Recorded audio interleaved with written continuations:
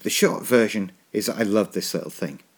The slightly longer version is that the Chromecast doesn't do quite as much as other more expensive set-top boxes, but what it does brilliantly. Now here's the long version. It costs £30 and it's about the size of an old USB memory stick, except that where memory stick has a USB plug, the Chromecast has an HDMI plug. If you've got a newer TV that supports power over HDMI, then all you need to do is plug the Chromecast into an HDMI port. If not, you can either use the supplied cable to plug it straight into the USB port on your TV to get power, or you can plug the Chromecast right into mains power. Setup is easy and done through an app on your iPhone or Android phone.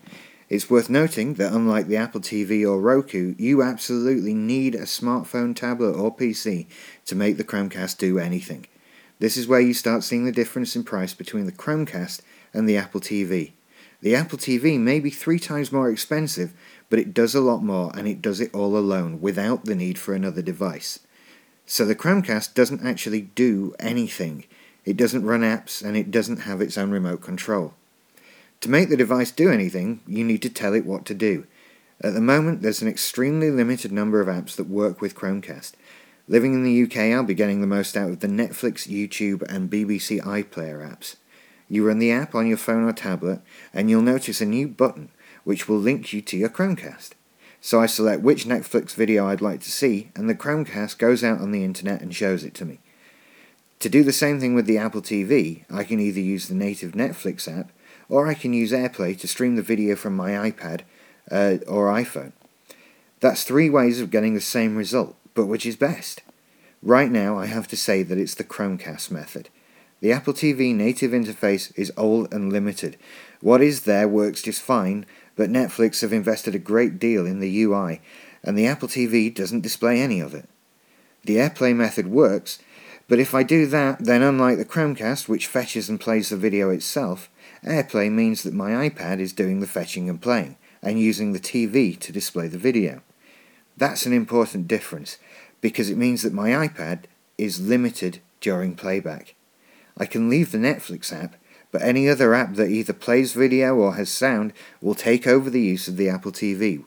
With Chromecast, I just tell it what to play, and I'm free to do whatever else I want. We've already hit on another way in which the Chromecast beats the Apple TV. It works with anything, iOS or Android. Apple TV only works with Apple devices. Now, that's not going to change anytime soon. If you live entirely in the Apple universe, that's not going to be a problem. But some of the functionality I'm going to talk about is a social experience, and you may well have friends that live life on the Google side of the street. There's a YouTube app for every device that plays video, much like Netflix. And again, just like Netflix, you've already used the Chromecast app. It works seamlessly with your iOS or Android version of the YouTube app. I'm not sure about the PlayStation, but if you've got an Xbox 360, you can see how this works.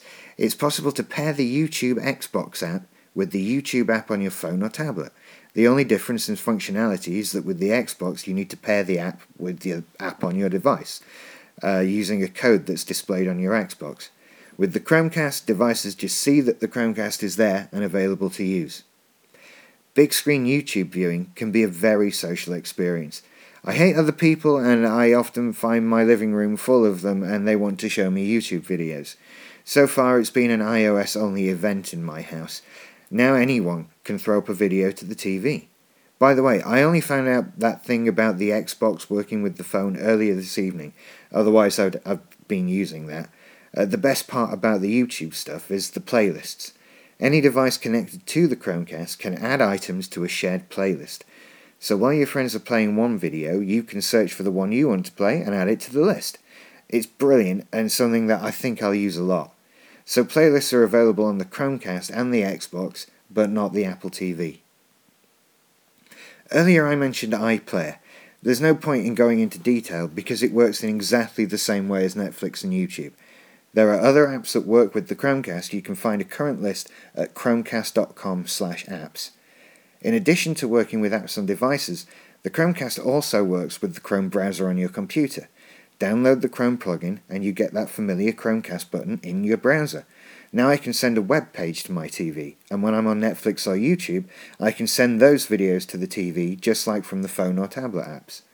It's also possible to mirror your computer screen to your television via the Chrome plugin. It's listed as an experimental feature, but in my few minutes of messing around with it, I didn't see a problem. It wasn't quite as good as the same functionality on the Apple TV, but it was better than nothing. That's pretty much everything you can do with the Chromecast. More things will come along, and I'm very interested to see what they are. There's no doubt that it's worth the £30 it takes to get one. If you'd like to get into playing YouTube on your TV and currently don't own anything that does it, then you can't go wrong with a Chromecast.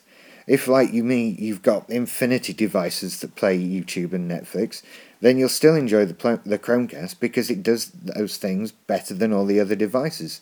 And it's £30. Did I mention that it costs £30? If you already own an Apple TV and an iPhone and or an iPad, then you'll probably enjoy a Chromecast, because it does just about everything an Apple TV does, but better, and it costs £30. That said, if you want to spend your £30 on something else, then you aren't missing anything by sticking with your Apple TV. If anything, my only criticism of the Chromecast is that it doesn't do anything that you can't already do with a device you probably already own. If you have a modern games console, Blu-ray player, Roku, Apple TV, or some cable boxes, then you can already play Netflix or YouTube on your TV. But the Chromecast probably works better than all of them, and it costs £30.